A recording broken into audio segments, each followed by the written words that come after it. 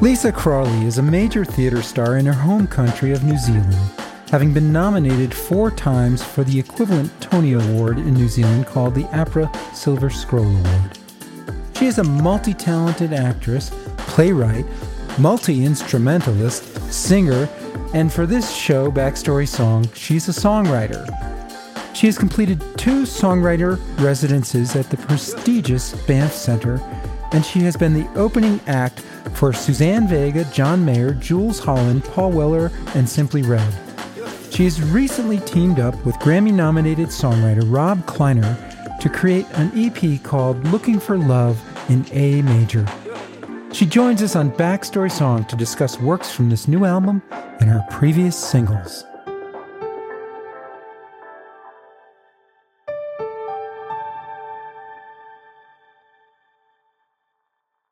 Welcome to Backstory Song. I'm your host, Doug Burke, and today I am thrilled to have New Zealand-born indie pop chanteuse Lisa Crawley with us. Welcome, Lisa, to our show. Thank you, Doug. How are you?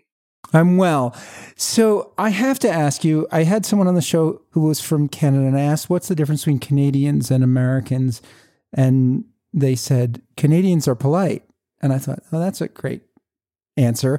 So for an American, what is the difference between someone from New Zealand and someone from Australia? New Zealand is more polite. Is that it? Is it the same difference? Yeah, I think that there are a lot of similarities. If we're talking about just the accent, can you hear the difference? Yeah, a little bit, but I've been around different Australians and New Zealanders, or I guess Kiwis and Aussies. Is that? That's correct, yeah. Okay, I don't want to say anything offensive because sometimes I do that by accident. One of our biggest differences is our choice of Marmite versus Vegemite. Have you heard of either of those 2 spreads at all? Only from the song, the Vegemite Sandwich from... Oh, I haven't heard that song. Do You Live in the Land Down Under? Oh, of course, for Colin Hay, yeah. He hands me a Vegemite sandwich. Right. That's right. I have to change that when I'm performing that to the Marmite Sandwich. No, I've had people try and send me Marmite and it hasn't reached me, during the pandemic. They've got one at the supermarket, but it's the British one. It's not quite the same, but I'm a Marmite girl, and I'd say 90% of Kiwis would prefer Marmite over Vegemite, and it has gotten to some debates there. But the accent actually has, when I was a kid, I spent 8 months in Australia for my dad's work, and I was bullied like I'd never been bullied before. And I was always getting on with everyone at school in New Zealand, but when I got to Australia, I just have this memory, and I don't mean to treat you like a therapist, but I said, do you mind if I borrow your pencil? And they said, no, because you can't say it properly, and they would make fun of me. And it was very the kids were very cruel at that school, to the point where I was stressed and I wanted to go back to New Zealand. And I thought, I'm not going to go back to Australia. And I had this bad memory of Melbourne, but then I ended up living there for 5 years. So I made my peace eventually. But yeah, a few cultural differences, a lot of similarities as well. And I do love both countries, and don't take too much offense when people ask if I'm Australian, because I did spend that time there. But I have done a couple of voiceovers where I've had to do both versions of Australian and New Zealand. So there's a few inflections there that are kind of interesting to note as well. So you've come to Los Angeles now pre-COVID, but really have experienced this pandemic in Los Angeles. And you were a major theater star down under. So I feel like you have these models of like Bette Midler or Barbara Streisand, or people who started in theater, Kristen Chenoweth, who are multi-talented. You're a songwriter. I haven't seen you perform on the stage. I would love to see that. But, you're cutting these amazing records with this newest one, with Rob Kleiner as your producer on this. I mean, legendary Rob Kleiner, who has produced CeeLo, Labyrinth, Haley Reinhart, Sia, Britney Spears, Kylie Minogue, David Guetta, amazing roster of other artists he's worked with. He has chosen to work with you, which is really... Isn't that nice of him? I met Rob in Hawaii at the songwriting conference, the Hawaii Songwriting Festival in 2018, which I was visiting America for a month. I was slowly putting this plan together to move there, and I wanted to make sure I was going ahead with all the visa process. I was going to make sure it was the right decision. And I asked my friend who I went to high school with in New Zealand, who was living here, what she was up to around that time. And she said she was going to this Hawaii Songwriting Festival. I thought, oh, I want to go to that. So I did. And that's where I met a lot of people that are really kind of played a big part in me being able to stay in Los Angeles, really. My Sync licensing company, Think Music, I had a meeting with them and they ended up representing my catalogue of songs and pitching that to film and TV and getting me some placements, which has been wonderful. All that was a meeting. I remember being annoyed because you had to get up at 7 a.m. to put down the names of the mentors or the people that you wanted to have meetings with. I was like, getting up so early, oh gosh, to write these names down. These very eager young songwriters like getting up. Oh, I'm going to get up at 6:30. I was like, oh, really? Oh, God. Felt a bit off. I was like, okay. Anyway, so I did that and I met Think Music, which is the Sync licensing company, 2 women from there who were wonderful. And I was just kind of met Rob while we were having lunch. We both liked a lot of the same things. And he had a background in alternative music and I love a lot of indie music. And the songwriting festival was pretty pop heavy. So he was like interested in talking to me more about bands that we both liked that may have been a little different to the ones that were being celebrated there, I suppose. Yeah, and also randomly in that songwriting festival, I ended up playing Footloose with Kenny Loggins. So there you go. It was a very, very strange couple of days, but a very fun couple of days. And Rob's like, oh, you know John Bryant? Oh, you know, you like going to that bar in LA? That's crazy, yeah. And, you know, I think we would write good songs together. So we kept in touch. And a year later, after leaving Melbourne, I did a residency at this wonderful place called the Banff Centre for Arts and Creativity in Banff, in Calgary. That's in Canada for those who may not know. After that, I came to LA for a couple of months. And during that time, actually, and just to backtrack to the Banff Centre, I hadn't heard anything about my audition for this musical once. So I was having a day of just tracing things up and, how about that? And then the director goes, my audition kind of got lost in the mix. We've still got that role. That's the only one we haven't cast. Would you like to audition? So I called the woman in the cabin next to me. I was at the Banff Centre of all these cabins around this big, snow area. I go, do you mind reading this other part for me? And we did that. And anyway, so I had a plan. I was going to go back to New Zealand to do once, and I was going to spend 2.5 months in Los Angeles before that to write as many songs as I could, go back, get my visa, and then come back again. So that's what I did. And part of that was Rob and I had wrote our first song, Tragedy Boy, got licensed in a show called Stumptown. So that was a great start. And then the second one we did together is actually on this EP. So that's a song that took the longest to actually make it out to other listeners. And I released that as a single, but it's also on this EP, and that's Clear History. But we got on really well and met his friends, and now they're probably my closest friends in Los Angeles and have been a saving grace throughout the pandemic. They included me on their Zoom movie club every Friday night, even though I was useless with reviewing movies. I didn't have a TV, so I was trying to find these movies on the internet, watch them in my little room. But just such a lovely group of people, and his belief in me has meant a lot. And yeah, we were even writing a new song yesterday. We just finished. So yeah, very lucky to have worked with Rob, and I've learned a lot and learned a lot about collaboration as well. And I've often felt quite on my own with writing music. So it's been really eye-opening being in Los Angeles and being in those rooms where you're forced to write a song, and even on a game show in Los Angeles where you have to write a song in 17 minutes with your partner that you get paired up with. And I'm doing another one of those in a few weeks. It's called Top Tune. So just these different ways of writing and collaborations here have been wonderful, and just really motivated me and inspired me.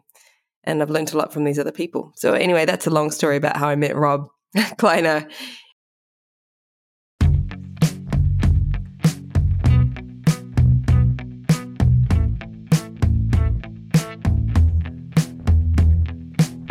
Fixed on a screen that couldn't be saved, and through that window I always gazed. We were common with no common ground. It all came crashing all around. Now I need to get my breath back, 'cause when it's gone, and it goes in a flash. I got caught up in the highlights, forgot about the bad nights. Our love song didn't belong. There ain't no words to sing along to. There are no words to sing along to.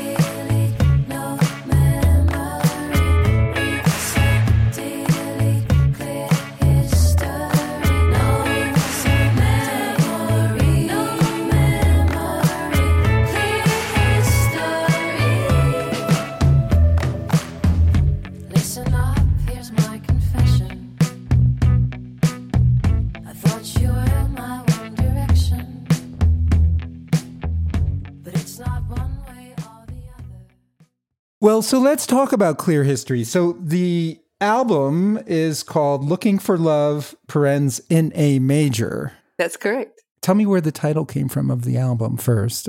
Yes. So Looking for Love was a song that Rob and our friend Kevin, they were in a band called Tub Ring together, Chicago punk band. And we thought, let's hang out and write a song. And so we came up with this Looking for Love song.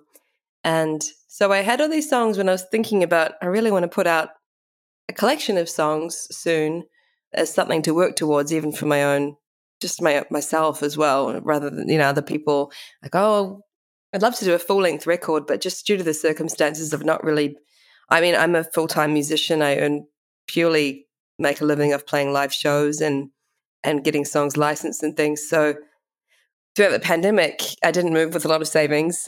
So I was really, really, roughing it, I suppose, for my own. It's very humbling, I suppose, as a lot of people have found the last year and a half. But moving over with not much more than a couple of suitcases and a keyboard.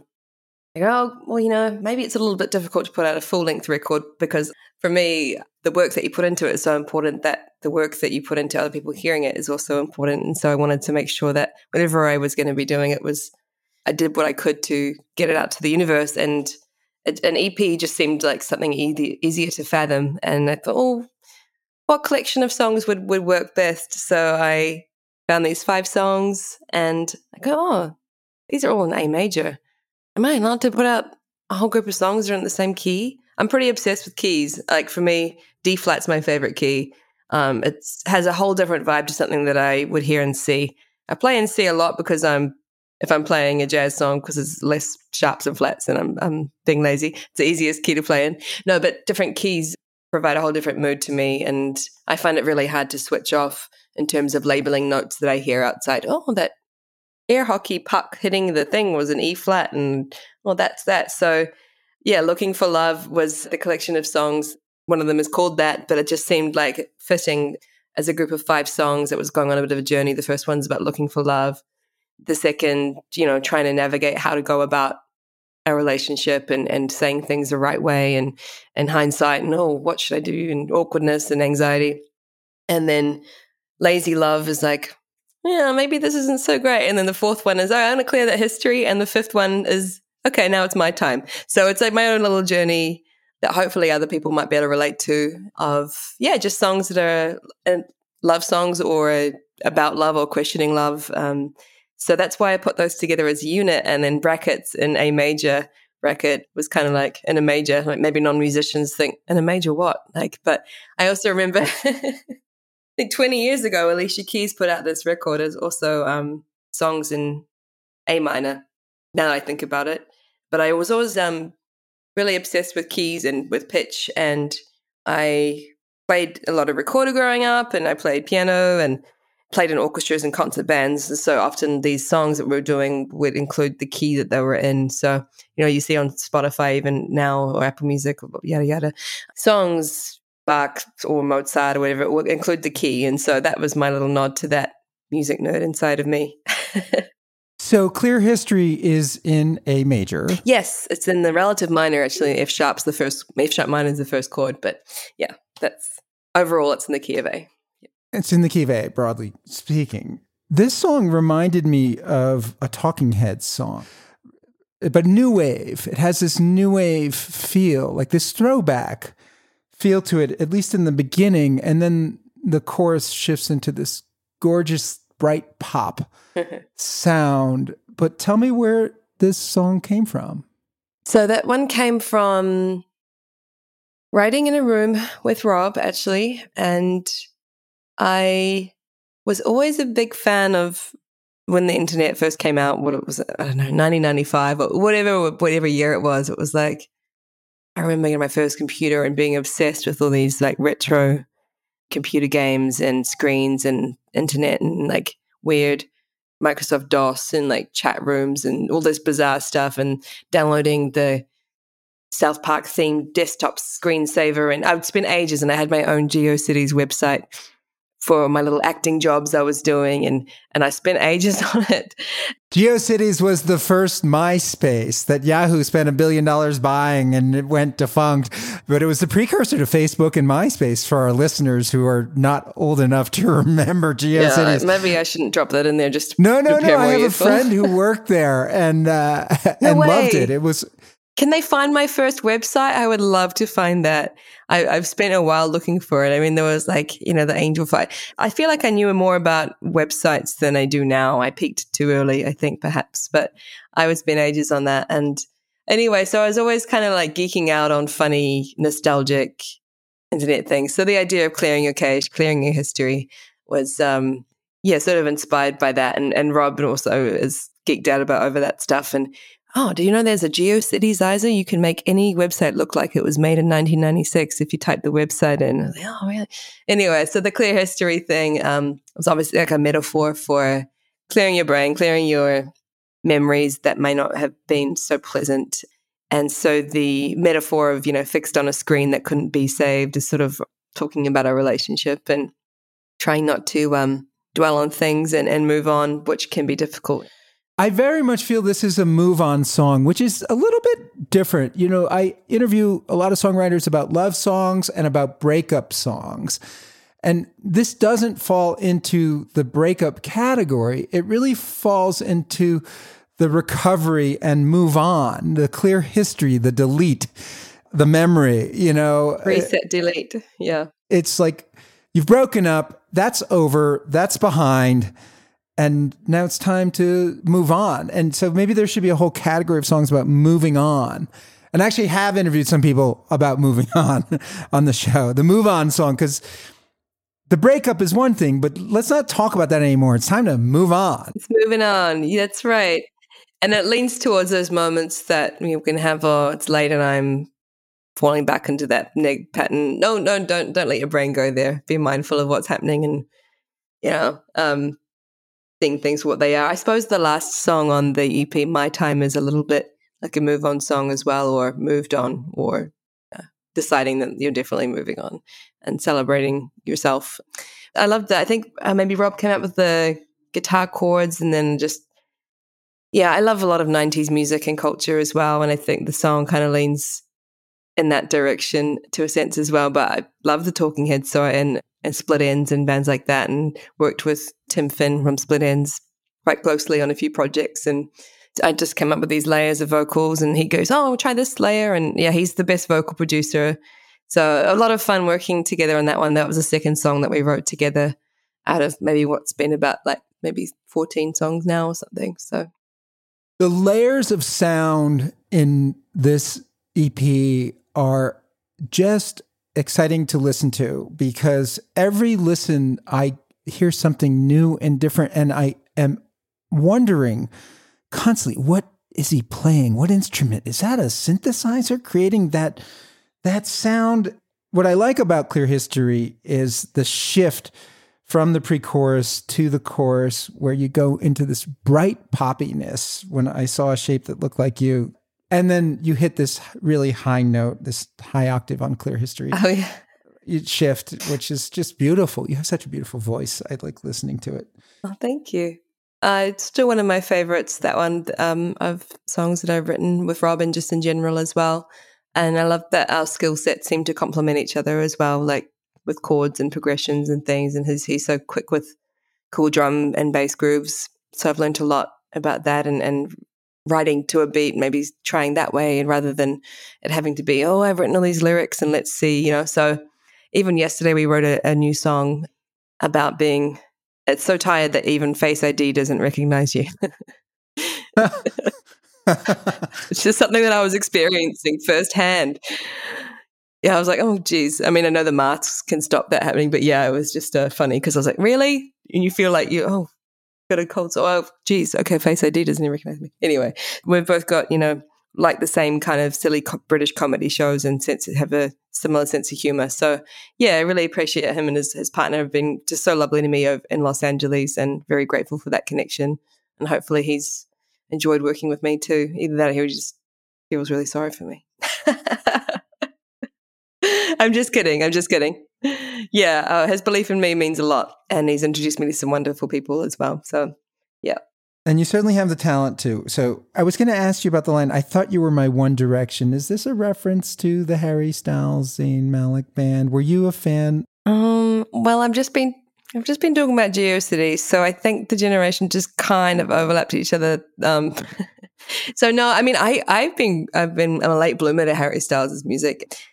I mean, sure, I was like, oh, One Direction, Yeah, there was a little tiny joke there, but I haven't been looking for my own One Direction band member in terms of romanticizing that. Yeah, I like little silly jokes like that as well. So, nicely spotted. You weren't obsessed with the band. No, I was obsessed with the Spice Girls and the Backstreet Boys, if that gives you an indication of my age. But I appreciate, Harry Styles has got some really great songs. And I think there's a Kiwi girl, someone that's spent a lot of time in New Zealand that plays keyboards for him. So that's pretty cool. I wrote down bubbly electronics when I listened to this song. I was like, I really like that bubbly sound that Rob and you create. I also wrote down, do you think relationships are like smartphones? Ooh, is this a joke? Is this one of the dad jokes? No, this is not a dad joke. I know I do bad dad jokes. No. Maybe it is bad dad jokes. Dad jokes. But on your smartphone, you clear your history. And I was like, and you delete and you... Oh, absolutely. Yeah. And you need to manage your memory, on your smartphone.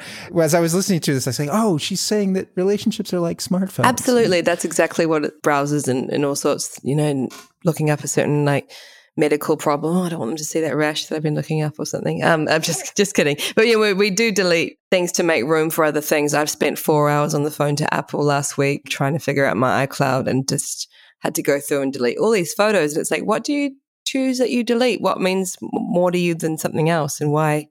What makes the cut and why? So yeah, there is that metaphor that's kind of how the song started. It's using that idea of deleting memories and people, I suppose. I don't have any people I've permanently tried to delete in my life in a weird way or anything, but it's just, we do that. We've got a certain amount of capacity, I suppose. And I've had painful memories that I either try to sometimes forget about and move on, other times just acknowledge them for being what they were. And yeah, so you're on the money there. I remember getting my first mobile phone. I'm not sure it was a smartphone. And I do sort of remember getting my first smartphone. And I remember thinking, oh, this is going to be with me forever. And that's 20 phones ago. Was it a BlackBerry? Yeah, well, it was a precursor to the BlackBerry. It was the old Motorola brick. Oh, yeah. Actually, but I've gone through 20 pieces of hardware. I mean, I guess that it's easier to replace a smartphone in some cases than an actual relationship. Relationships last longer. But now you get to take the memory from one smartphone and port it into the new one that you get. So you don't lose if you want to. But if you want to delete and clear the history, you can. Although if we're going to get really deep into it, I did purchase 2 terabytes of storage, but my phone won't let me have those on there, so I can't take any new photos without deleting all these things, and it deletes it from the 2 terabytes of storage on iCloud. So I don't know what kind of metaphor you could go into there, but anyway, I've had the worst luck with technology. Someone told me I should buy a crystal because of my bad luck with technology that would sit there and fix everything. But I've had 3 computers die in the last year, so make what you will of that. But no.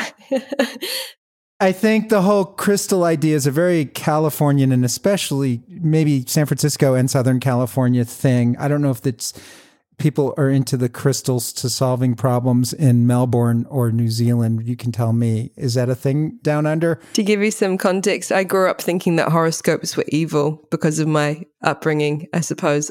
So I didn't even really delve into that. I just thought, oh, that's a bit weird and that's a bit wrong.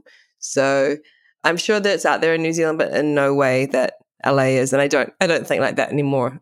It's interesting to me. It's not evil at all. It's just these things that I grew up with as a young churchgoer. But yeah, I don't know. There seems to be a lot more of it in LA. Sometimes I forget that I'm in LA because of the time moving 2 months here before the pandemic. I was mainly have seen just my walls on my studio apartment, and I forget that I'm in Los Angeles. And now I'm working at this I got a weekly gig at a members club in West Hollywood and playing piano there. And the people watching is really amazing. I'm like, oh, I'm not in West Auckland anymore. And you're playing like request songs or your own repertoire or covers or like the full gamut? Yeah, I've only done 4 weeks so far because of just the pandemic things, but it's a very interesting club. Our members have to put stickers over their camera phones, so they're not going to be taking photos that they will need to clear their history for, I suppose, in that regard, because you're not allowed to do that just as a privacy thing. And so, yeah, I'm the piano entertainer, pianist, vocalist there, and other times, yeah, and even just getting out and about and seeing things that I've still yet to go to the Hollywood Bowl and see the Greek Theater, and there's so many iconic things. Yes, the Troubadour and legendary clubs of Los Angeles. Yeah. Sick of being upsold at gyms? My guy, you're currently a base member? For $90 more, I can upgrade you to our Shred membership. For $130 more, you'll be a Swole member. And for just $300 more, you'll reach Sweat Platinum. At Planet Fitness, you'll get energy without the upsell. Never pushy, always free fitness training and equipment for every workout. It's fitness that fits your budget. Join Planet Fitness for just $1 down and $10 a month. Cancel anytime. Deal ends Friday, May 10th. See Home Club for details.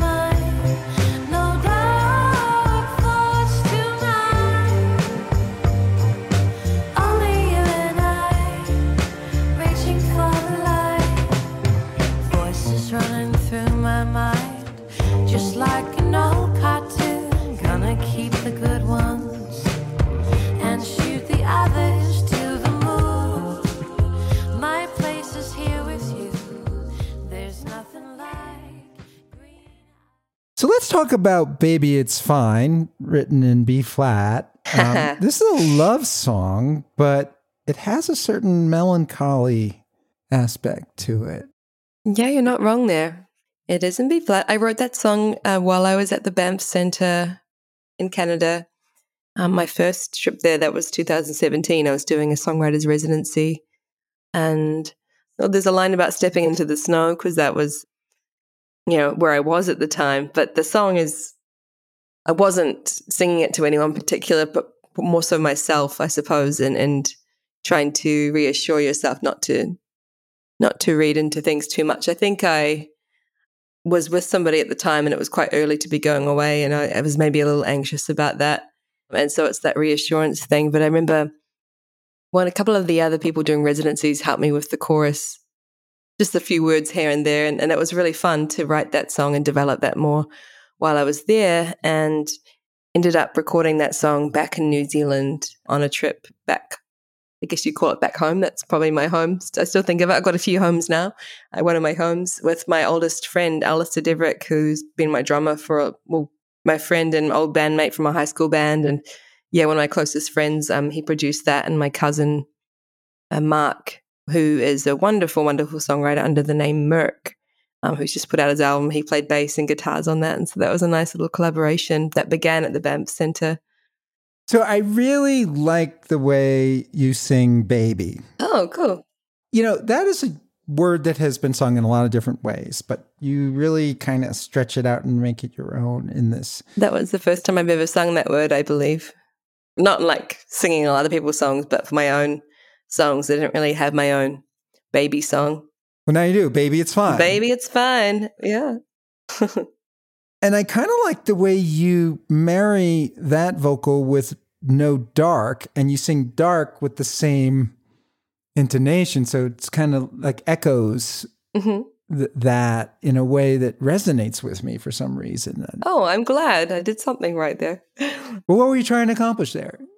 Yeah, I guess it's almost like a little lullaby, a little indie pop lullaby. I remember watching Dumbo that had Baby Da Da Da Da Da.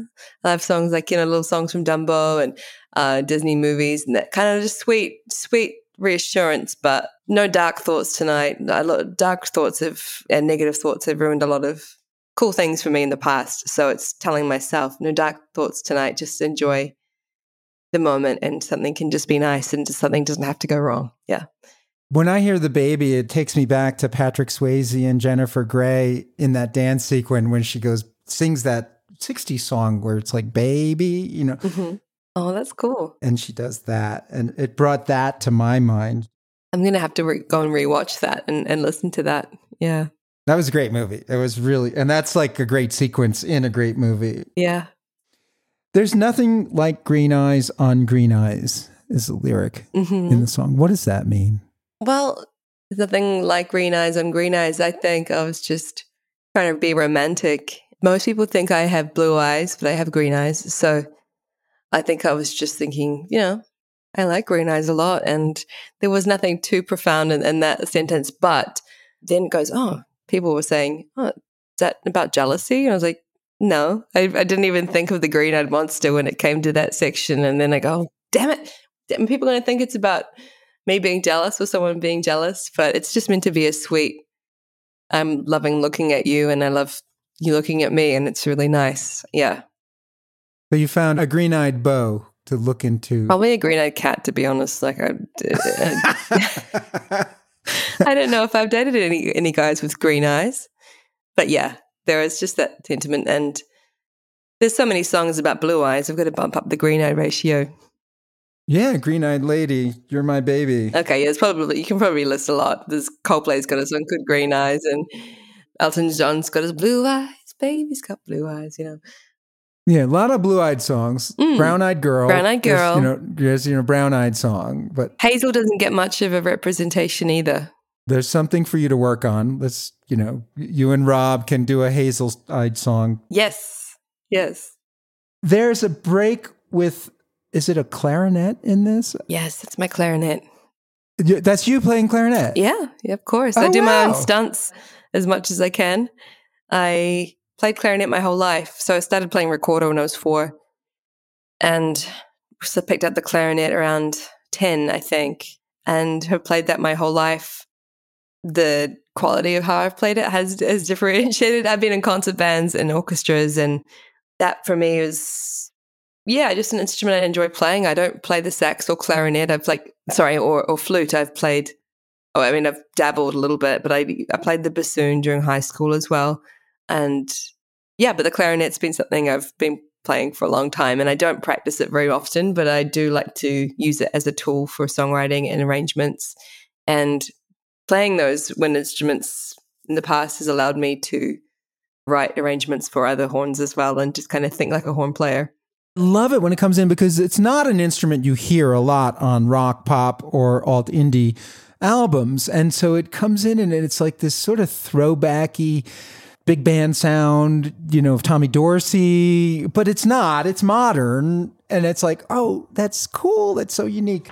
And the producer of that song, Alistair Deverick, he has known me long before I started playing clarinet, since I was 4 years old. And he's like, play it worse. Play it breathier. Play it, more rock and roll, or like. Yeah, just don't make it sound too perfect. Just kind of keep it like, I guess that was going for the indie approach. And I don't know, there's a couple of artists that I'm really inspired by their clarinet arrangements and songs as well. So I've used that in, done my little clarinet arrangements in about a lot in my first full-length album, a little bit in my second, and in singles that I put out more recently as well.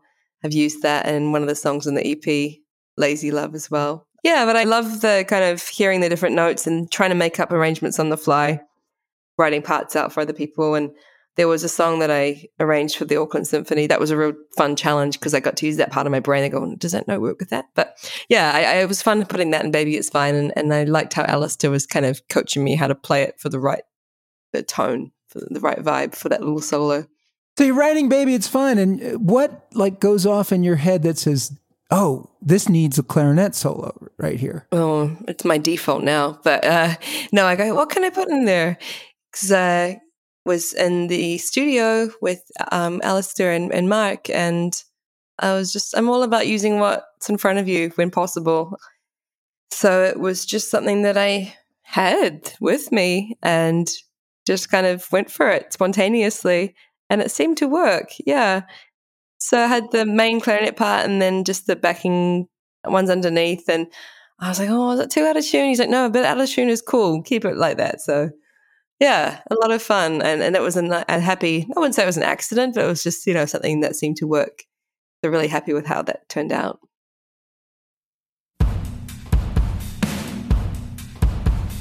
I'm gonna be the wedding singer.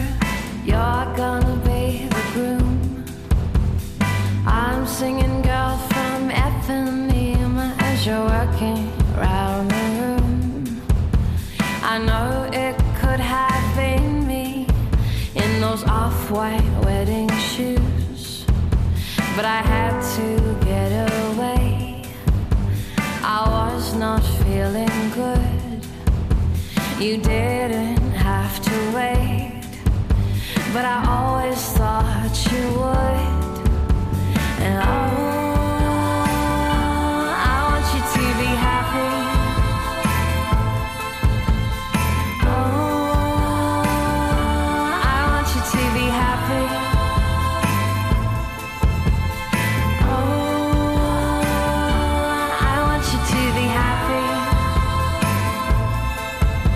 She's lighting up the room and I'm singing with the wedding band. I overhear the small talk that goes with this small town. That no, I never made it. Yeah, I should have settled down.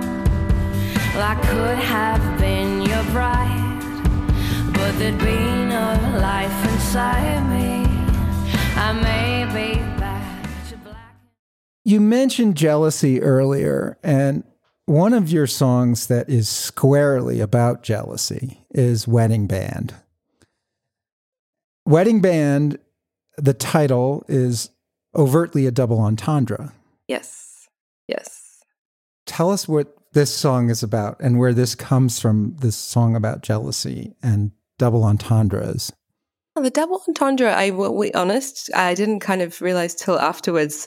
Largely what it was influenced by was when I moved to Australia, I did so many weddings that I would go home and be playing so much music that I didn't want to sit down and write a song. I wanted to just zone out. And I was like, that's not what I moved here for. This is not what I want to do. So write about what you know. So I wrote a song called Wedding Band, and it's a story of somebody that goes away to, with somebody and then goes away to find themselves, to live their dreams, to, make sure they don't have any regrets in life, and sacrificing a relationship as a result of that, and then comes back and things may not have gone as planned and you are back singing at your ex's wedding. And with that, because I was doing these weddings and I didn't even know whose they were until I got there. So I didn't stumble upon playing at an ex's wedding, but I thought this would be so easy for that to happen. That did cross my mind. What ex-boyfriend would hire his ex-girlfriend to sing at his wedding? And his fiance would agree to that. But I guess it could happen. It could happen because we, as much as they like to think, we're part of a big pool of musicians for these couple of agencies, and they just go, here's your worksheet. And you just put the address in and you show up and you learn this couple of key songs that you need to, and then you just do your thing. You play a couple of hours worth of music that you all know together, and you meet the band on the night. I don't even know who I'm playing with half the time. You just show up and go, oh, nice to meet you. Oh, let's do that song in that key. Okay, let's go. And so the same goes for the clientele in the wedding. So unless couples could come and check out some of the musicians at a showcase evening and they could pick their wedding band. It's like, Wedding Singer Idol. Wedding Idol, the American Idol for wedding singers or something. But often that would only happen every now and then, but most of the time they would just trust the agency to put a band together. So you just show up and a couple of times I was in Australia doing these weddings, and I ran into people from New Zealand that I didn't know were going to be at this wedding. And so I just thought my imagination carried on and go, oh, what else could happen? And so that's how Wedding Band came about. And before that, I would also, people have seen the Wedding Singer with Adam Sandler and have an idea of what wedding singing must be like, or some people thinking it's a strangely like a very glamorous, fun party job all the time. And you must meet so many cool people. And I started to entertain myself by filming things I found amusing and of real weddings, whether it was funny or sad or beautiful or depressing. And I would start taking photos of myself in the booth, because they'd have these photo booths just of me looking kind of how I was feeling that night. And so this footage and these photos that amused me, I ended up influencing the song as well. So I cut together a music video that didn't have the budget for anything fancy, so I made one on my phone combined with travel footage that I took when I went traveling around the Philippines for a holiday. And it was just a video that made myself laugh. And I think Vice magazine liked the kind of, quote, bratty nature of that, and they did an interview about what it was like being a wedding singer. And I'm really, really grateful for that work, and I learned a lot. And the musicians that you work with are just so talented, but everyone's got to pay the bills. So yes, so the whole idea of, I'm all for trying to get on with exes, and it's not about one situation necessarily, but I just thought it would be funny if that ended up happening, and it could very well happen. And just I really want you to be happy, but we would go, I just want you to be happy, but we really want you to succeed. I really want you to do well in your music or whatever. And then people, this funny little comment about, I want you to be happy, but I want her to be sad because she's lighting up the room and I'm singing with the wedding band. And it's a great punchline to the song, because it's I want you to be happy. I want you to be happy throughout the song. And then you get to the last version of the chorus and you just kind of get the jealousy out there, but I want her to be sad. It's like a little honest comment. And I would have to look at myself and work on my issues if that was something that I was putting out to people. But it was just like a little funny joke to myself. And I'd usually play it on this instrument when I'm playing live shows. I was wondering, I wrote down, is that an accordion? Oh, this is the Q chord. So when I play wedding band, this Q chord, it's Suzuki Q chord, the QC1 for any Q chord nerds out there. This is the one song, wedding band, that I play on this instrument. It's my little band in a box, and it's really fun. And I ask people to sing along in the chorus doing echoes. And it's one of my favorite songs to play live, actually, just because of the storytelling nature of it and using this instrument as well if I don't have the full band. Now, I had a question for you. This is jealousy from a female wedding singer's perspective, but certainly a woman's perspective. Do you think there's a difference between female jealousy and male jealousy? Yes. Oh, what is that? Well, I have to tell you while I remember, though, it's not just the wedding singer being jealous of the bride.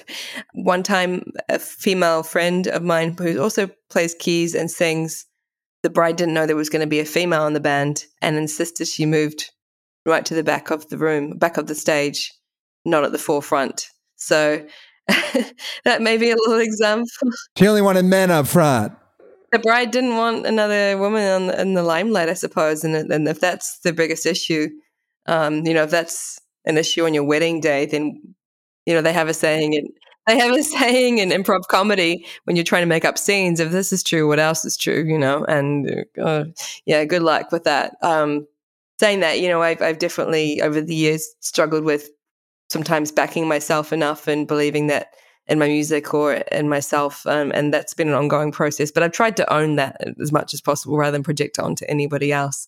I don't know if I could describe the difference between male and female jealousy. I think there's a lot of bravado and a bit of male jealousy, and women can be more subtle. And yeah, it's just an energy that you can definitely pick up on. But I try not to have it as a part of my life and to own it if I do, or go say hi to someone that you're intimidated by and just normalize them as a person as well, because most of the people are dealing with the same things no matter who they are. Yeah, no, it's a 7 deadly sin. And at least in this song, the woman is much more sneaky about it. Whereas I think a man probably would have, started a fight at the wedding, and the woman just kind of she's smiling, says at the very end of the song, I hope you're sad. Good luck. I wish you all the best. Really, really, I do. Oh, I love your dress. I have that one, but it's like the model up, or I've got the next one, or is that from Target? That's so cute. Whatever. I'd own it, be like, yeah, Target, it's the best. So.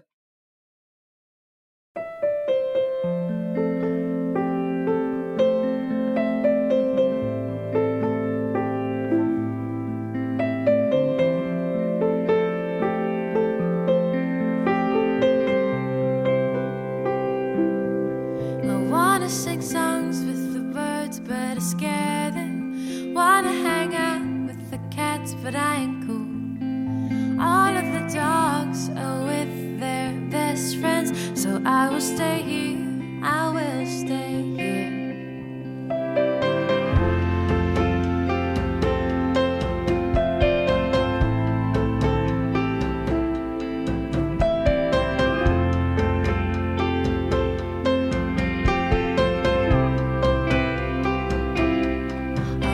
Sing songs with the birds, but I scare them.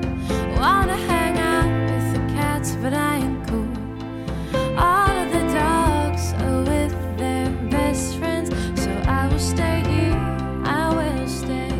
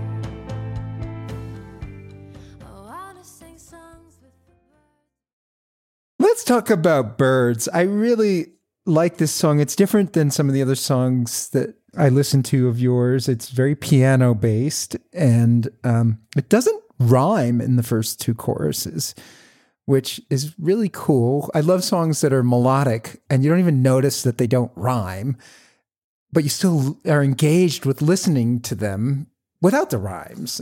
And so maybe tell me about Birds. Yeah, Birds is my own little song. I think every songwriter has got a song called Birds or about birds or something. I wrote this as lyrics first, and it was just about me feeling out of place at the time and not really knowing where I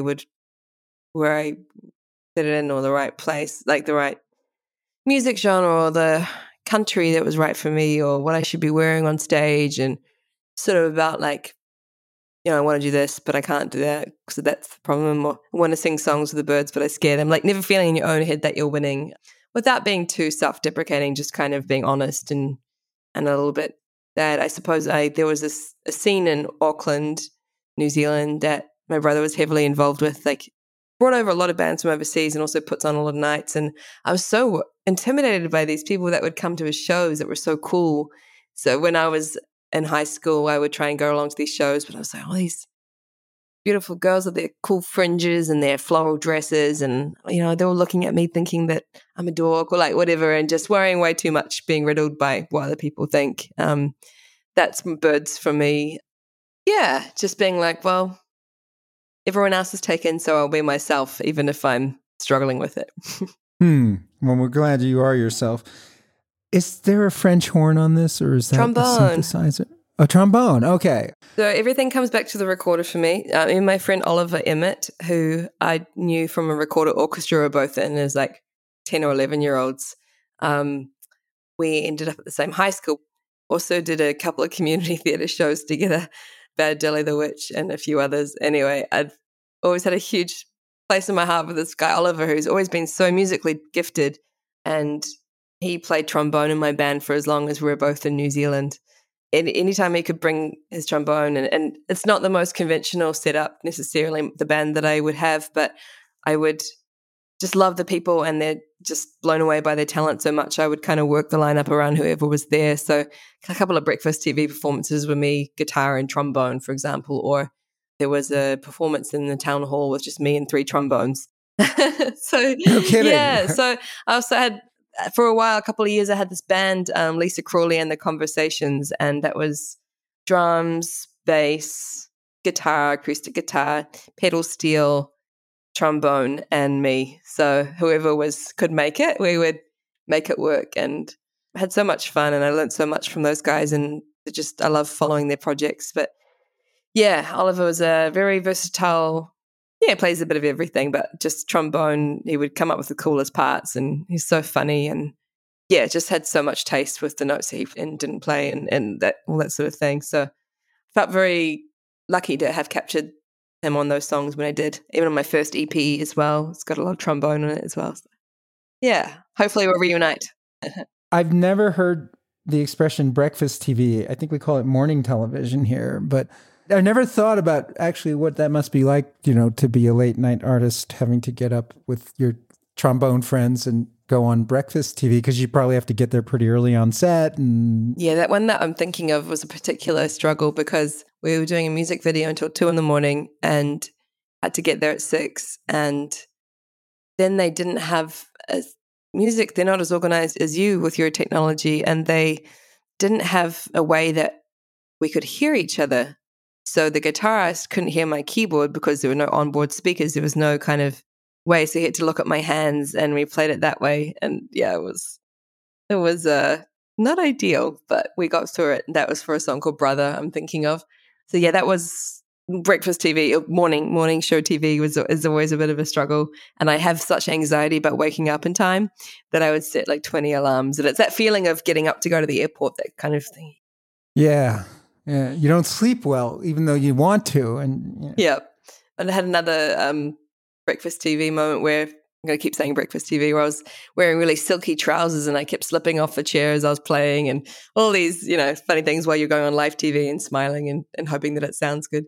But yeah, Birds but especially was one of my favorite songs to play with the band, because I'd get to play a floor tom, and I don't know, I just felt really connected to that song, and had some really, really nice comments about it from people, and even was sent a video of a young girl singing it for her school talent quest. It was so sweet. So you played the drums on it? Oh no, there was just one floor tom, and so yes, I did. I played a drum on it. A drum, but mainly live. But yeah, that was just because I like the way it has this light drum that comes in, and then it goes to a heavier drum.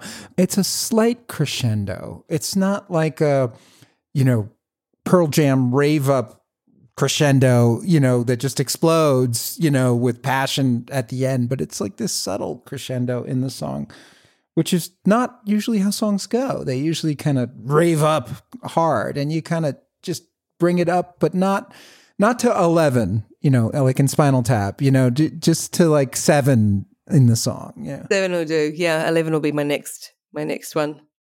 Crank it.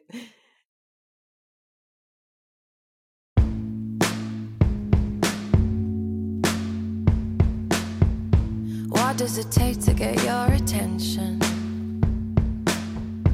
Too much to say, too much to mention.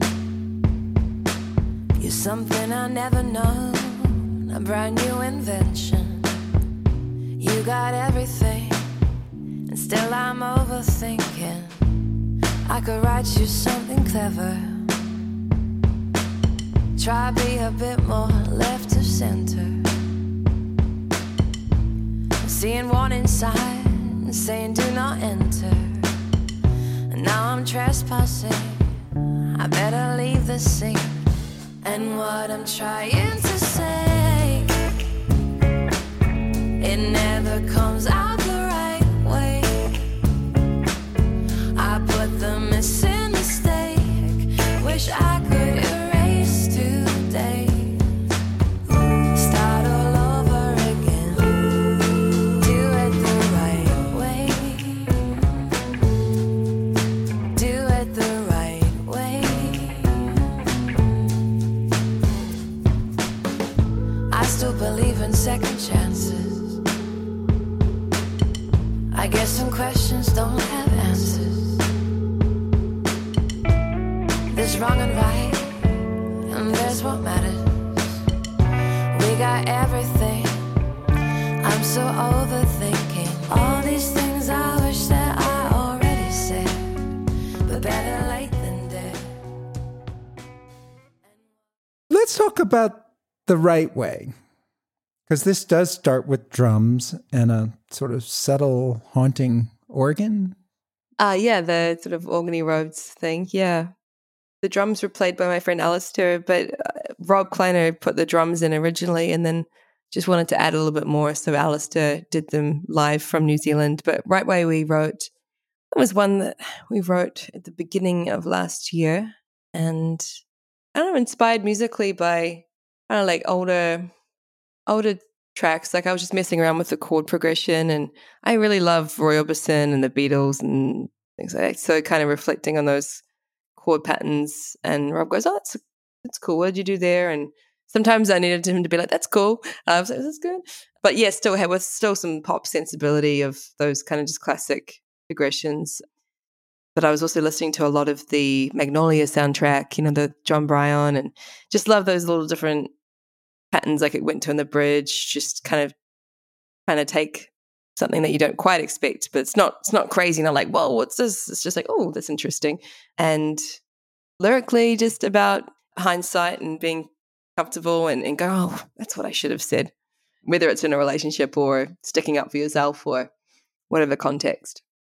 So this is the first single off your album? Clear History was... Oh, Clear History was. This is your new single. Yeah, Right Way is the most recent single, and had a lot of fun putting together a music video for this one because it wasn't just by myself in my room. It was with this wonderful woman I met at a bar at a songwriter night the start of last year, one of the only few times I went out before the pandemic, I guess, and followed her Instagram and her filmography, and she's a wonderful DOP as well. And she very kindly agreed to collaborate on The Right Way for me. She put together this very thorough, clever treatment, and owe a lot to her for putting the whole video together. You mentioned that it was inspired by Roy Orbison and John Bryan from Magnolia. And I think there's probably no two artists who are as haunting in their compositions, or certainly Roy Orbison's voice has got this natural hauntingness to it, and then yet they're able to shift into bright, hooky choruses, and I love that about this song, the shift from the verse into this really hook-laden chorus, which you write great hooks, by the way. And so tell me how you do this. Where does it come from? Oh, I suppose I'm usually a verse person first, but the chorus of this one came up because, well, literally, it's like, what am I trying to say? Often that's what I think with a chorus. I'm like, okay, I've given all these details in the verses, and usually like, throwing lyrics at people and they're processing that. And then it's like, okay, well, what do you want them to take away from it ultimately? How is that going to stick in their head the best way? And so for The Right Way, it's literally what I'm trying to, that's the first line of the chorus. And yeah, I tried to keep melodically pretty simple. It's quite similar to the verse, but a little bit different as well. We've got this different bridge before that to kind of, oh, okay. Well, actually, that one, the chorus comes in before the first pre-chorus, then the second verse, and then the pre-chorus. So that's a different kind of formula for me doing that song, but it seemed to work. And we're figuring out, piecing it together. Oh, should we do 2 pre-choruses in a row before the very last chorus? And are we allowed to do that? Oh, of course we can. We can do it if we want.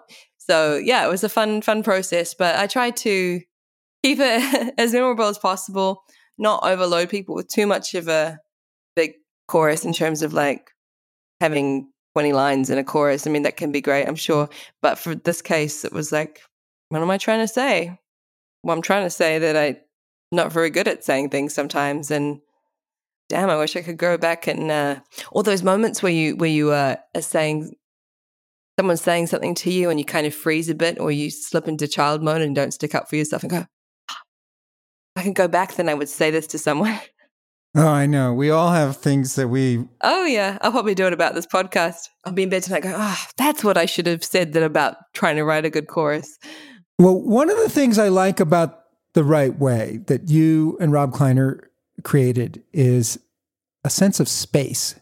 There are pauses. There are moments where there's nothing between your voice and the drum track, which I guess he laid down on here. And his instrumentation is so like layered in this song, but so that you notice the space so much more because it's the absence of all that layered sound that catches your attention, and it becomes almost like a note itself.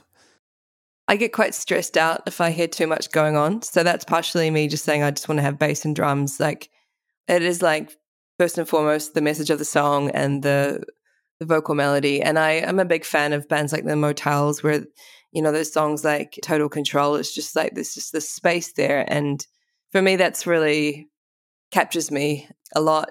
I am very stressed out by too much sound and voices and things. So I personally am a fan of keeping things simple and putting the things there for a reason rather than chucking everything in there just and then figuring it out. So, but yeah, that's something I love about working with Rob, is that we're both on the same page there. I find it like if I'm getting acupuncture or a massage or something, I can't relax because of the music that I'm hearing and I'm trying to notate in my head, and it's like I can't switch off. So wait, you hear musical scores. You hear musical scores while you're getting a massage or acupuncture. Yeah, I can't switch it off. Like, honestly, that's honestly the biggest reason why I avoid them sometimes. If I'm completely honest, I've struggled with a condition called patulous eustachian tube at the moment, where I actually have autophony and I hear my own voice and sounds loud in my head. Something that I've struggled with eustachian tubes for a couple of years now, so I get a lot of distortion in my ear, and so sound and music are the most important, like it's such a huge role in my life, but has actually been quite a stressful thing as well with sound. So hence keeping the arrangements simple, because I literally just have crazy tinnitus, and a lot of sound can be very stressful, but it's my profession as well. Navigating that, yes, and I have always hated the sound of people eating and things, so to hear myself, it's very cruel. It's also given me some song content and things to write about. It's just bizarre. Anyway, going back to the song, I do love space in songs, and I think it's about the notes that you don't play as well. Growing up, I had the best bass player, Cass. She's in a group called Tiny Ruins, and just the notes that she would choose were always so great, and it was never too much. That's why I sometimes like writing on guitars, because I just have to go back and not be as knowledgeable on this and keep things simple. And Rob's good at keeping me in line with that as well, and is not overplaying. Sometimes chords can just be simple and more effective that way. You were telling me about the video, and your friend that you met in a bar produced it and directed it. And I watched the video and I loved it, but it has you in so many different settings, right? Where did you choose the settings? How did you decide what the storyline was going to be and how you were going to put that together? So the different scenes representing different characters in a peaceful environment. That was the sand dunes scene. We filmed out the Imperial sand dunes, and beautiful Heather Wallish, like she's really took the time to scout these locations and find find this, room with this stressful, like kind of busy wallpaper to represent that kind of busy state of mind. And she really thought about what each scene represented. It's a black and white scene where it's meant to be sort of almost like you're telling your story on a Hollywood talk show, a breakfast morning TV show, whatever you call it, and painting yourself on an easel and how you see yourself. And yeah, so there are a couple of scenes that didn't make it as well. She really went all out and spent a lot of time and energy and effort into putting it in. And she filmed and, did the whole thing and directed, and her friend Graham very kindly edited it. And yeah, that was a lot of looking in the mirror, taking a good hard look at yourself and in these different scenarios. One's a kind of more like romantic scene or just hanging out with someone that you might probably in a relationship with, and they're holding up the mirror and you're looking at yourself. And yeah, just different symbolic scenes there. And yeah, I felt very, very grateful to work with her. She was wonderful and made sure everyone was comfortable, and a great experience because, I've done a lot of music videos, I think maybe about 23 now, but it just kind of gave me a little taste of what could be here, and the people and creative people out there that are so generous with their talents and time. And just, yeah, I felt like, oh, okay, these women are wonderful, and it came out great, and I'm thrilled with it. And I'd been in pajamas for most of the year, so putting on some makeup and a dress was a lot of fun.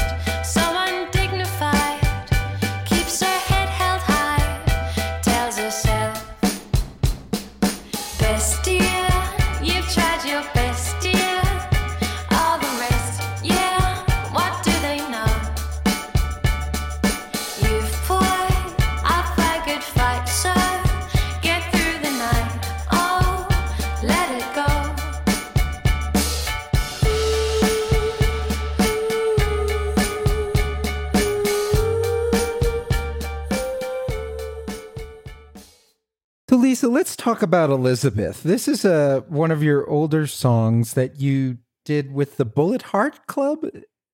Yes, so the song came first. So the chicken and the egg situation. Elizabeth, the song, was part of my second album, All in My Head. And from there, it was turned into, a music video. And after that, the song inspired the show that I did that I co-wrote with Bullet Heart Club, a woman called Rochelle Bright, who was a fantastic playwright. And the other half of Bullet Heart Club, Catan, he came to one of my performances and wanted to work together. We brainstormed ideas and came up with this show called Elizabeth, which is ultimately about what it's like being a woman in the music industry, but worked into a story. And this particular Elizabeth character is playing people watching, playing that kind of music in hotels. And it's about the kinds of people that you see and observe and the challenges and highlights and lowlights that you face as a musician. But back to the song, I wrote that one.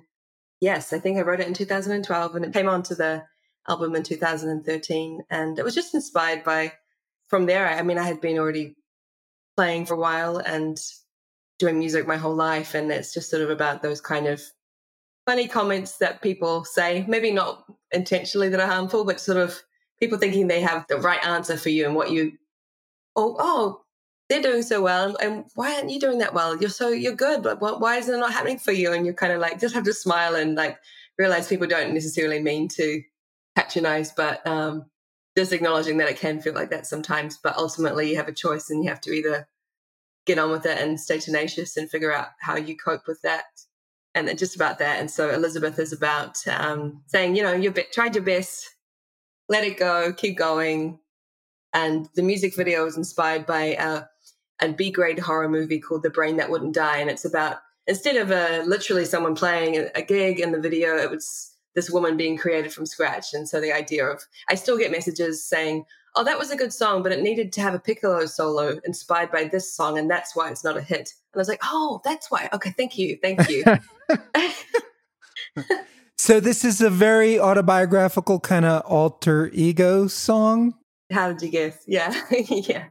Yeah, I think my mum was actually, they call me Elizabeth. I think Lisa's sort of a short version of that she went with in the end. But yes, Elizabeth is my alter ego who is, observing, being mindful, struggling, but ultimately pushing through. And it's a B-grade horror movie in the play. Is it? Oh no! In the play, we've got the Little Journey of Elizabeth is the song, the music video, which I filmed in Australia, in Brisbane, before I moved to Australia, and the director came up with that concept. And then, I think it would have been 4 or 5 years later that we did the actual play. So it's based on kind of Elizabeth, the play or the cabaret show is talking about she's stuck in a hotel playing these musical wallpaper gigs, watching these different characters, having these moments with these characters, talking about the highlights and lowlights of being a musician. But this is particularly, they're my songs. There are about 8 or 9 of my songs worked into this cabaret show called Elizabeth, and also Elizabeth takes requests as well from the audience. So any song, and then works that into the script as well. It's quite a nice outlet, actually, for the different musical experiences because, there's been some frustrating ones, but also really humorous ones and lovely ones. What are some of the worst things that were said to you when you were playing in a piano bar before you sort of became a professional record maker? Yeah, you're allowed to swear. And I also want to know, what are some of the funniest things, not just the nightmares and the horror stories, but also the ones that actually made you crack up? Oh, all sorts. One of the worst ones was when I was playing at the Ritz Hotel in London, the swankiest place. Someone puts had a tip jar, a couple of pounds in there. This is in London, so pounds, and said, oh, I've always wanted to fuck a girl on the piano. And that was pretty unwelcome from me. I was just playing away, and it's like, well, good for you. Did I tell you I wanted to punch someone in the face? It's like, I don't. But at the time I was so young, I was 19 or 20, and I just didn't really, it's tricky. You have to pick the moments where you answer back and what you say, because I was living in London and I was finishing at 1 a.m, and it was getting the night bus home and all these kind of factors. And now I think I would be much snappier and sassier with those kind of comments, and I have been. Another one was, I was maybe 2 meters away from somebody. That, for those Americans, that's not far, very close. Someone said, as I was playing, I'm not sure about your outfit tonight, love. And so I stopped playing. And even though it was a kind of backgroundish gig, I asked for the whole room. Is this a little venue? I asked for the whole room's attention and asked if we could have a focus group on what this gentleman was wearing as well as what I was wearing, and how we can all, improve. And so he went bright red. But he was wearing some kind of golf-esque outfit or something. So anyway, I enjoyed turning that background on him. And it's just, I understand that as entertainers, we put ourselves out there, but, it's was I wearing a sign just saying, it's not a feedback form about my outfit. It's so those kind of comments, but really, really nice ones of people saying, oh, do you know who I am? I met Rod Stewart once, who made it into the Elizabeth story. And I didn't realize I was only 17 and I was playing in this hotel. And my musical upbringing was a little bit varied. I didn't really grow up listening to much Rod Stewart, but I didn't realize at the time that he came and played chopsticks on the piano, was a little bit smart of alcohol, and told me, he goes, do you know who I am? And I didn't. He told me he was John Lord from Deep Purple, and I was like, oh, okay, that's interesting. And then I Googled that guy, and had passed away, and I was like, I think it was Rod Stewart, because he also said that he needed a new blonde, and laughed and walked off and put a rose in my water glass. And I just took me, a night to, I think it was Rod Stewart. And so we have that character worked into Elizabeth as well. So Yeah, and just a nice moment was when someone asked for a Lisa Crawley song and they didn't know that that was me. So that was lovely. like oh, they'd heard that song on the radio. So yeah, that was a nice moment. So there's kind of pros and cons to playing that piano bar setting, right? Because you're very, connected to the audience and it can be really fun. But then there's this sort of negative when the audience oversteps its bounds of proprietary behavior. One of the most common ones is, oh, you're actually pretty good. Why don't you go on why don't you go on Australian Idol or X Factor, thinking that that's the answer to everything. And I kindly tell them that I actually had worked on those shows as a piano player. And if you read the fine print, it's very hard to own your own music. And that was important to me. And that I didn't necessarily have the big X Factor kind of voice. No, not everyone wants to do that. But I appreciate that that's the kind of go-to people think. And they have nice intention when they say stuff like that. But it's also like there's more than one way of doing things. But that's a very common one. The fact is, every time I have to go and do a national anthem, I am just riddled with anxiety. I've done probably about 30 or 40 national anthems now. And every time I go, I'm not going to let the anxiety win. And I can't sleep for 2 weeks. And then the next time, I do it. I've had many things go wrong with national anthems. I've been given 2 shoes that were 2 right feet, 2 sizes too big, all sorts. I've had to walk onto the field and like that. And I've had sound gear not working and everything. Like, I'm not going to let that experience take over my next one. And every time I say yes, I'm like, why am I doing that? So X Factor for me, I'm much happier playing the piano for the contestants and just and doing my own gigs. So that's the answer to that. But yes. I assume you've done the New Zealand national anthem. Have you done foreign country national anthems like Australia? Yeah, actually more so, just as much as the New Zealand one. I was just kind of a national anthem girl. So Australian and the British one quite a few times. Oh, no, not quite a few times. 2 times. Both times had something interesting happen. What happened in England when you did it? It wasn't actually in England. I was flown to Australia from New Zealand to sing the English one for the English rugby team. And that was the time that I quickly picked up some shoes at the airport because I didn't really own any high heels that were fancy enough.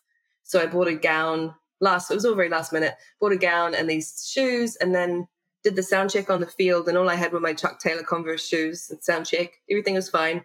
And then I went to get ready. I was just like self-managed. The other singer had like a whole team around her getting ready, and I was just kind of doing my own thing. And then I realized that these giant shoes they were both actually right feet, and one was 2 sizes too big. I had to go onto this stadium field with 2 right shoes. People talk about having 2 left feet, but I had the opposite problem.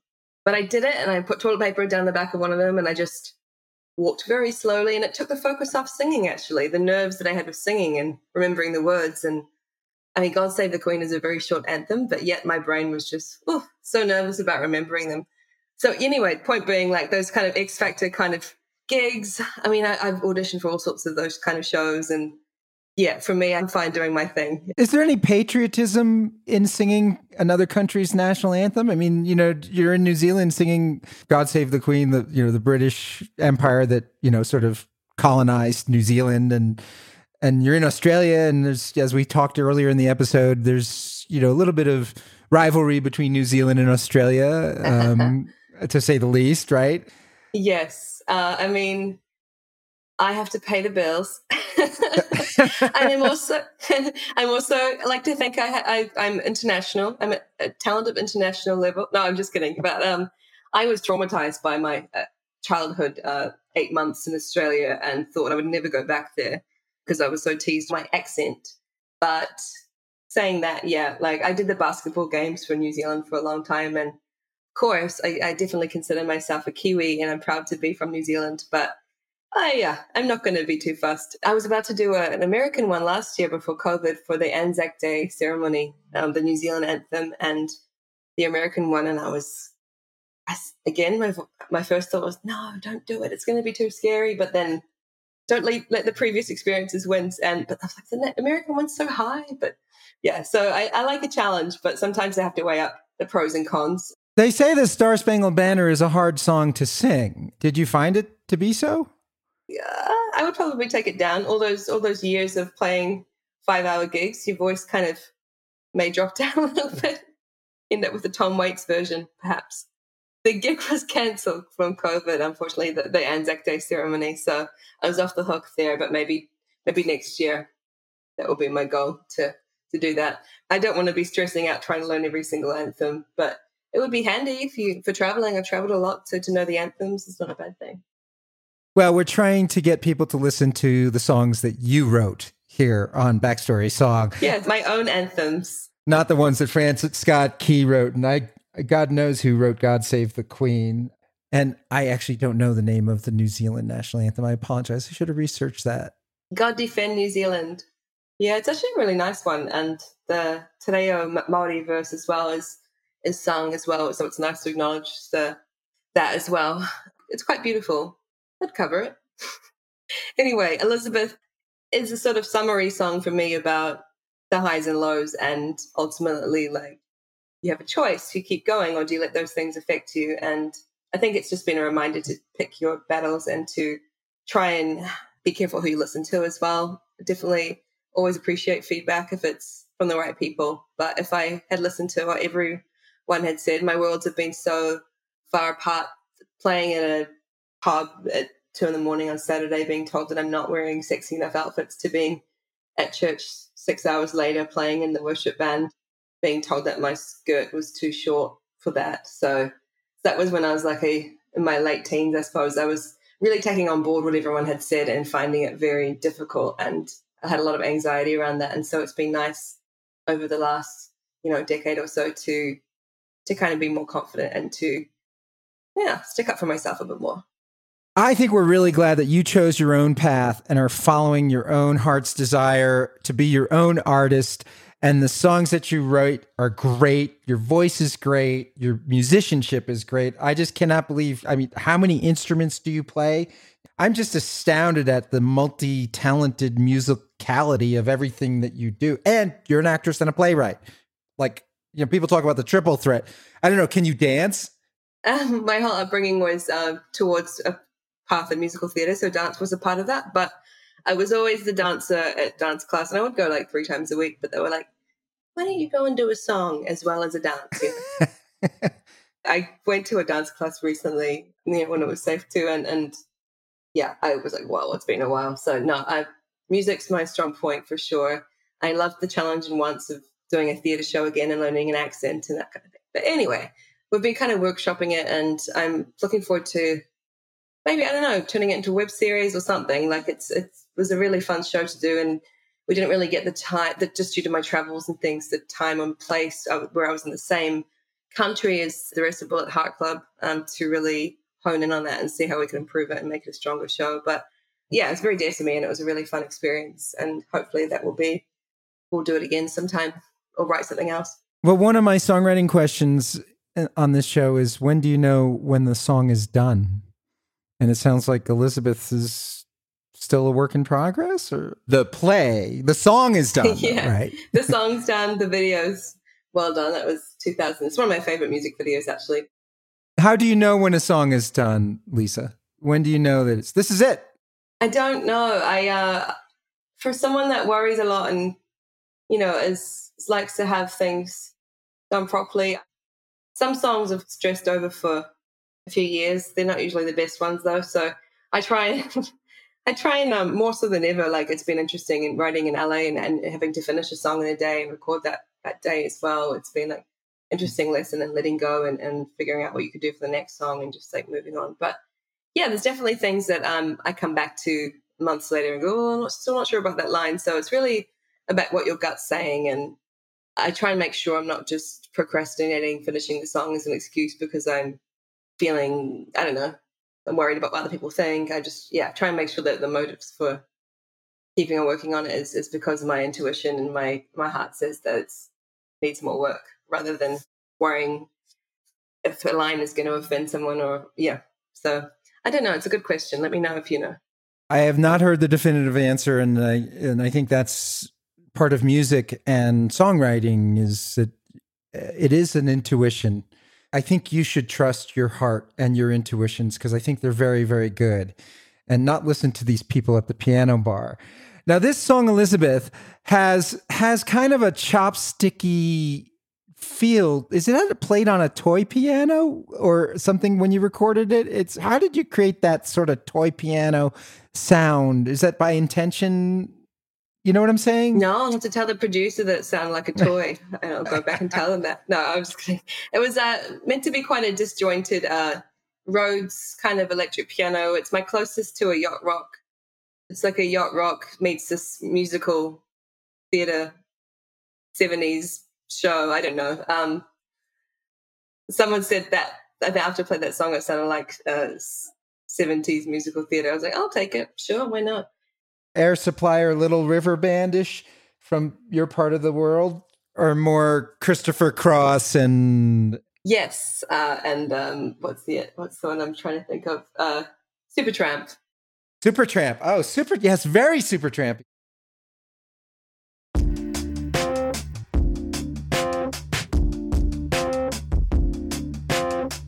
Loving the sound of every word, telling me things I never heard.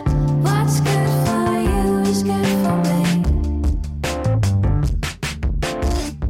Wondering who is watching who.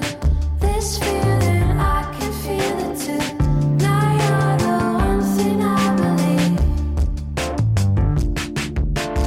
Ooh, this is a new scenario. Ooh, maybe tonight I know. Tonight I know. Do it just like you do it. Looking pretty good on you. You're the best thing. You're the best thing in the room. Hot as hot in the spotlight. When it feels right, it feels right. You're the best thing. You're the best thing in the room.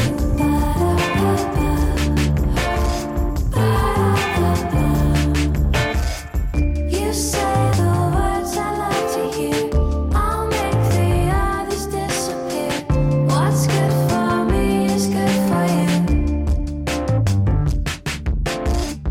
Fever like the sun just hit the sky. Forecast predicting you and I jump in without a parachute. So let's talk about You're the Best Thing in the Room as the last song on this show. And you are the best thing in this room by far. By default. You don't have much competition for me. That's for I sure. have a cat over there. Yes, best thing in the room.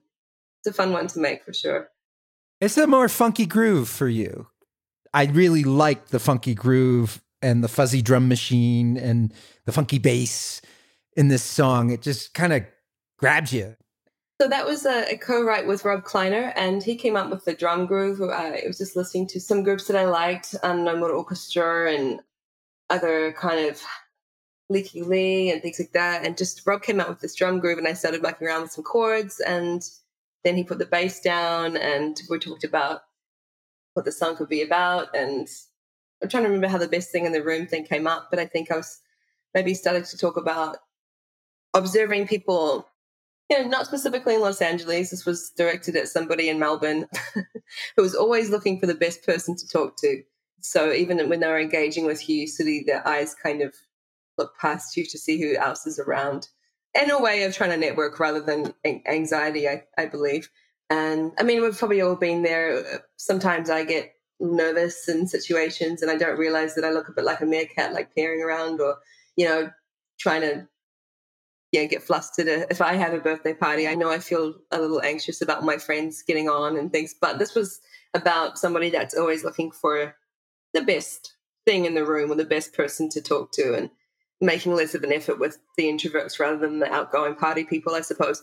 But it also, for me, could be, I don't want to put too much meaning on what it should be about, because for me, like, the best thing in the room could be the puppy in the corner. Like that's where you usually find me, in the corner hanging out with the cats or something like that. So, but ultimately it could go into this deep meaning, which, it maybe stemmed from, but ultimately I think when you hear it, it's just sort of like a fun, funky thing about I don't really say the word funky that often. I don't think I could pull it off very well. But it's a fun song about, just seeing someone and deciding they're the best thing in the room. And I don't know, I like that it has a slight darkness to it as well, which comes out in the music video with the 70s horror. Oh, back to my 60s, 70s horror thing. And there's a couple of New Zealand comedians in the video as well. So that was a lot of fun to make. So yeah, Rob helped keep it simple and not overthink things too much. And I grew up playing, roads and whirlies and things. So fun to do that. And my next EP will have much more of that kind of vibe as well. That's why I put that one out as a single, and the Looking for Love and A major seemed to work better as a unit. So I didn't include Best Thing in the Room on there, but it probably will be on my next collection of songs that I'm going to release, which have much more of that moody sort of soulful vibe. I like a few things in the song. I like the vocalese, the ba-da-da-das and the ha-has and the things that you throw in there. I don't know how that comes to you. I'm always interested in how people add vocalese onto their songs and the harmonies.